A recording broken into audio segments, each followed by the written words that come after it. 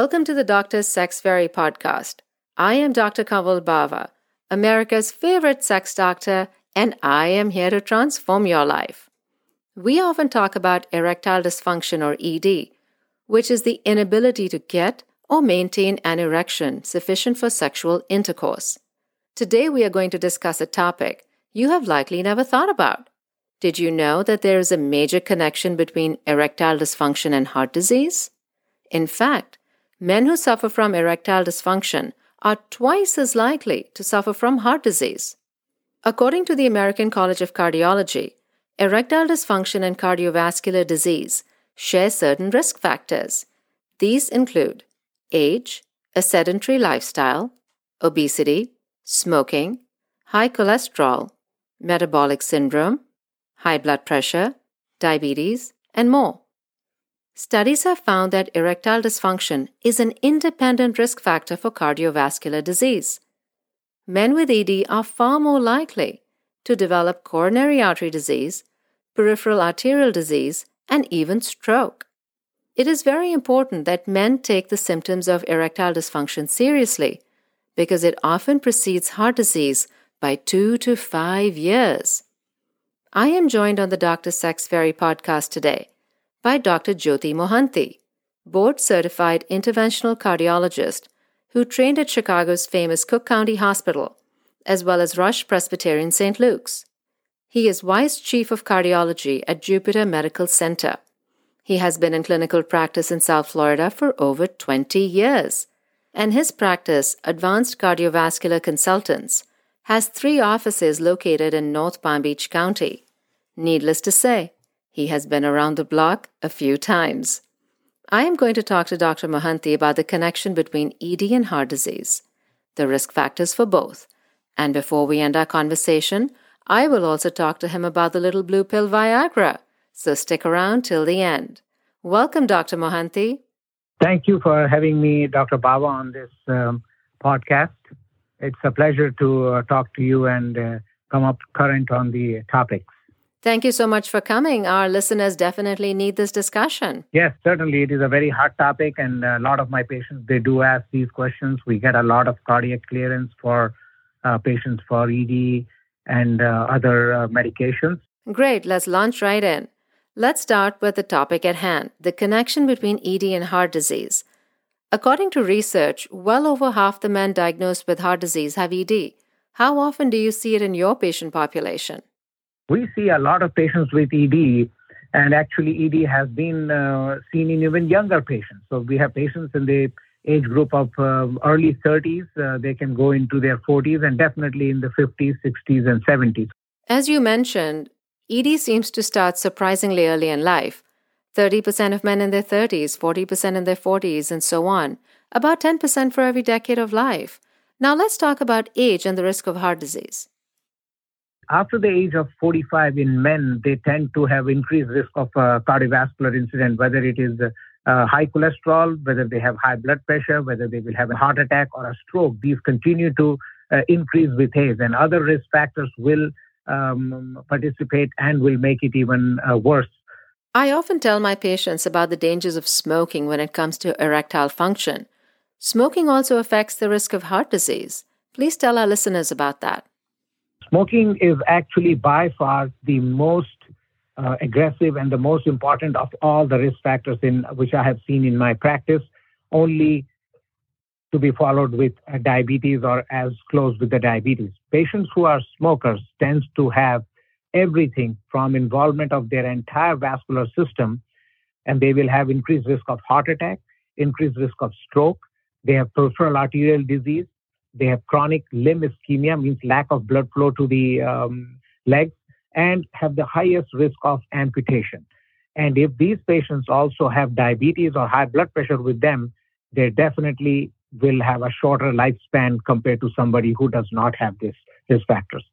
So smoking, I would say, probably stands on the highest of all the parameters in cardiovascular disease.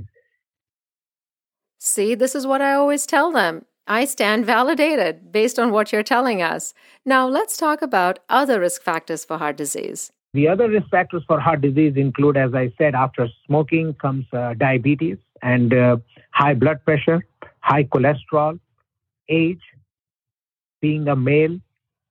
Low testosterone is also part of this syndrome, and also family history.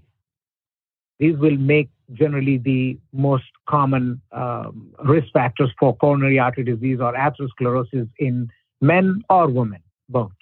Testosterone seems to be quite the important player here because it's also low in men who suffer from ED quite often. And of course, low testosterone is also an independent risk factor for heart disease.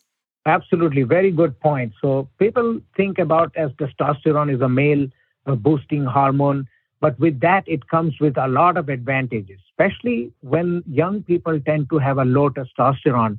They are increased risk of both heart disease, ischemic stroke, development of diabetes, high cholesterol. Testosterone really plays a very, very important role in maintaining a good homeostasis in the male. With low testosterone, you are going to develop something called metabolic syndrome, which will then in turn lead to more obesity, development of diabetes. You're also going to get into sleep apnea, high cholesterol, and increased risk of stroke and heart disease. When it comes to testosterone, maintenance of the testosterone level is extremely, extremely important. Yes, and I find that low testosterone levels are often the cause for ED in some of the younger men. That is correct. So the testosterone, when it comes to ED, the most common age group you will find is the young patients starting at the age of 35 to 40 and then going further beyond. The correction or bringing the testosterone level to normal has been found more beneficial in younger patients compared to older patients. Studies done in Mayo Clinic and in Cleveland Clinic have shown that if testosterone therapy is given to older patients, they have very minimal cardiovascular benefits. But to younger patients, the benefit is immense, provided they are not using it for bodybuilding or as an anabolic steroid. So basically, what you're telling us is that testosterone can actually be very preventative if taken at a young age for the risk of heart disease. Absolutely. Patients who will have low testosterone at the age of 30 or 35, 40, 45, they need testosterone therapy for their normal body functioning, whether to keep the muscle mass, keep the cholesterol, and at a microvascular level, it works on endothelial functions as well as the nerve function. And that's what basically leads to erectile dysfunction. Erectile dysfunction is a combination of neurological as well as vascular complications. Low testosterone plays a major role in these patients because of endothelial dysfunction, which is the lining of the blood vessels, and can lead to spasm and low blood flow, which then leads to erectile dysfunction. Low testosterone has also been found to be very important in the nerve conduction business, and any kind of neuropathy, etc., could lead to erectile dysfunction. You know, it's interesting you brought up endothelial dysfunction because when COVID happened, I saw a spike in patients coming in for erectile dysfunction, and coincidentally, I noticed that their ages were getting lower and lower. And it was found to be a case of endothelial dysfunction again that was being caused by COVID. And again, there was that testosterone link where men with lower testosterone were more likely to die of COVID. And also COVID was causing men who were coming in with normal testosterone to have levels that were plummeting. So that's another interesting point, isn't it, with COVID and testosterone and heart disease? Yes, that is a very good observation I think you made and bringing that point up, because a lot of my patients have a lot of questions regarding this. So in my clinical practice, I have definitely found that after COVID, there was a lot of increase in heart attack as well as blood clots in the lungs, blood clots in the legs, which is predominantly an endothelial dysfunction problem. Patients who tend to have low testosterone, they already have a problem with their endothelial dysfunction. As well, they can have spasm and low blood flow, low nitric oxide, and that will then lead to increase in clotting, as well as increase in heart attack, increase in blood clots in the lungs called as pulmonary embolism, and erectile dysfunction. It is scientifically proven that this is what is the real reason why these patients are coming with the problem. Yes, and initially when it started happening, I asked myself, am I imagining this? And then I thought, no, I'm not imagining this. They are getting younger and more are complaining of it. And worse ED in the ones who already had it. So it was definitely cause and effect. There was no denying it. And when the studies came, I said, hallelujah, there it is. So at least then I had some numbers to tell my patients. Now, certain blood pressure medications can also cause ED. And I see this most often with beta blockers, particularly metoprolol. What are your thoughts about this? Metoprolol has been a drug of choice for high blood pressure, for heart failure, even tremors, etc., for quite some time, from the late 60s and all. But being a beta blocker, is blocking the adrenaline, plays a major role in bringing down both the libido as well as the performance. And erectile dysfunction is very common in patients with beta blockers, especially in younger patients. And if the younger patients tend to have a low testosterone, starting them on a beta blocker could be devastating for their erectile dysfunction and can lead to a lot more of depression as well as other psychosomatic problems. When I do my histories with my patients, and I do a pretty thorough history, sometimes they get irritated. They say, why do I have to answer all these questions? And I say, because it matters. I really need to get to the basis, to the very reason why you have ED. And sometimes we can find simple fixes. Not always, but sometimes we get lucky. And when I mention metoprolol, they say, okay, I'm stopping that today. And I say, no, you're going to talk to your cardiologist. And many times they say to me, well, I don't see a cardiologist. And when I ask them, have you ever seen one? They say, no, I go to my family doctor. And I have to tell them, seriously, I have to tell them, your family doctor is great, but a cardiologist is a specialist in this. You have got to see a cardiologist. I agree with that completely, especially patients who have low testosterone and patients who are on beta blockers. They may be taking the beta blocker for heart arrhythmia. They may be taking it for high blood pressure and maybe even a post-heart attack. And abruptly stopping the beta blockers can definitely cause some serious problem. It should be done just not by themselves, but with instruction with your primary care physician or taking the advantage of a cardiology consultation. But again, the low testosterone plays a major role in these patients. And because their sex life and ED seems to be the priority, they tend to miss about the medication, and they would rather not take that medication and take a chance and to have a better sex life as well as better performance in the bedroom.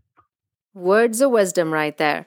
Now, before we get into Viagra and Cialis and that whole story, let's talk about the current recommendations for cardiac screening. That is, again, a very good question. And cardiac screening should begin at a very, very early age. Initially, when I was in my training, they used to do screening at the age of 50, 55. That has now dropped down.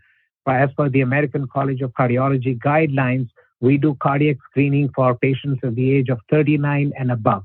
These numbers will continue to come down as we are finding more and more patients, especially post-COVID has changed a lot of things. Patients are coming with low testosterone. They are coming with high cholesterol. They are coming with things like blood clot and strokes. So the screening age will certainly continue to go down. And I would start screening patients as early as 30 years of age for both low testosterone, cholesterol, coronary calcium scoring, and those who are high-risk patients, whether they are diabetics or they are smokers or they have strong family history or they have other risk factors, they should be aggressively screened as far as risk for cardiovascular disease, peripheral arterial disease, that should be performed at an early age. What about stress tests in particular? So current guidelines says that if you are the age of 39 or above, first thing they would screen is your cholesterol. And if your cholesterol, which is the bad cholesterol, LDL, is on the high side, means it is running more than 100 to 150, at that point, we recommend something called a coronary calcium score. A coronary calcium score is a non-invasive test which is done with a CAT scan, and they actually take into account the amount of calcium built up in your coronary arteries or the arteries around the heart. If the scores are high, which are graded between 0 to 100, 100 to 399, and 400 and above, in those patients, different guidelines are set to be done. If their calcium scores are very high, aggressive control of the cholesterol with statins is recommended. Otherwise, if their cholesterol is normal or is on the low side, then we do a coronary calcium score. And based on the calcium scores, we again recommend whether to treat with lifestyle modifications or not. Those who have a high coronary calcium scores, they can be then referred for a stress test, whether it is an exercise stress test or a nuclear stress test. That seems to be the common trend, to do some preliminary screening, and then based on the symptoms, they would need further invasive workup. Cardiac CT is a very nice non-invasive way, and if you have a low coronary calcium score, cardiac CT in a young person under the age of 60, 65 is a good testing. Once they are above the age of 60 or 65, the natural build of calcium in the coronary arteries is higher. So you may get a false positive with the coronary CT. In those patients, if they have symptoms, consider doing a nuclear stress test. Or if they are really symptomatic with multiple risk factors, then go for a coronary angiography, which remains to be the gold standard. Now, in patients with cardiac disease and blockages, cardiac stenting and cardiac caths can be so invasive, but so necessary. However, with patients with ED, sometimes we are so lucky to catch them on the earlier end of it that with shockwave therapy, which is completely painless despite that scary name, we can have such great results chipping away at those blockages, at those plaques, that men can often restore excellent blood flow with that. That is correct. I think that is a very new non-invasive way of treating ED in many patients where especially atherosclerosis of the pudendal artery has been noted. And in those patients, if they have calcification, they are diabetics with low testosterone, and they have early ED, shockwave therapy is very good. Shockwave therapy, we also do it for coronary arteries. When the artery has got a lot of calcium and we are unable to deliver a stent, we use these shockwave balloons we put inside the coronary artery, break the calcium, and then we are able to successfully put in a balloon or a stent. Isn't that interesting? Except you do it a little differently than I do it. That is correct. Yeah, you do it a lot less invasive. We do it very invasive. Yes, and it's such a great adjunct to what I do because I have so many men coming for erectile dysfunction from all over the world. And I think that this is such a great non-invasive way that helps function, it helps blood flow. It's just a really, really great tool that I have. And so many men around the world, millions are taking the little blue pill Viagra. And millions also take medications like Cialis. And while these medications can help men, they don't actually solve the problem. But with shockwave therapy, we can often solve at least the structural problem with plaques. And given the fact that the number one cause of ED is blockages, these medications don't help with that at all. They're simply dilating the blood vessels so that more blood can flow around the blockage. Both Viagra and Cialis come with risks. Yes, absolutely. These pills, as you said correctly, that the basic problem with the ED is an obstructive blockage in the pudendal artery, which then leads to the problem. By using these medications, we are just temporarily increasing the flow, but the blockage where it is, the flow does not really improve. So you may see a very temporary release of the spasm or increase in the blood flow, but it would not be a permanent solution for that. And number two, these patients can be on some other heart medications, and taking these drugs can cause an abrupt lowering of your blood pressure and is a black box warning for patients who are on nitrates, because literally it can kill them while performing. You want to know something interesting? I have seen this during my ER career. Men would come in, literally having had MIs during sex, because they would be on these medications, Viagra, Cialis, whichever one. And, if they want to sue me, they can sue me. It'll just make me more famous. The reality is what it is. That is a very good observation you made. And these drugs are very temporary solution, especially older patients like to take it but the older patients are also the patients who have coronary artery disease and they are on multiple medications. So interaction with these medications tends to be sometimes very serious side effects, and sometimes even fatal side effects can happen. So cautious use of these medications in older patients. Same for the younger patients. They need to get to the bottom of the problem, whether it is related to low testosterone or actual blockage of the arteries, which should be treated first rather than just trying these medications. Yes, and in fact, I have a nitric oxide booster as part of the Dr. Sex Fairy line of supplements. I also have a testosterone booster because I feel that these are so imperative to good erectile function. You have to have good blood flow with the nitric oxide, and you have to have good testosterone levels. And we do regular hormone therapy with creams and shots and everything, but some men don't want to be on that. They want to improve their levels naturally. So at least now we also have that option available for them. Yes. For a good performance of an engine, just like you need a good oil, the good filter, in case of a good performance for men in the bedroom, you need all these, including a good testosterone level and clean pipes and no blockages. Absolutely. So, Dr. Mohanty, coming back to testosterone, it's really getting a bad reputation nowadays from the anti-hormone lobby saying, oh, this is terrible. This is actually not good. It's not natural. It's got so many side effects. What do you have to say to that? That is one of the most interesting questions through this meeting, the bad propaganda on testosterone. But testosterone, if it is a bad hormone, we would not have had it in our body. We need testosterone for normal functioning, especially for young men. It is very, very important, not only for sex, but also for muscle building, clean thinking, focusing, good night's sleep. Lack of these hormones would lead them to something called andropause, very similar to females called menopause. So henceforth, the role of testosterone remains very controversial.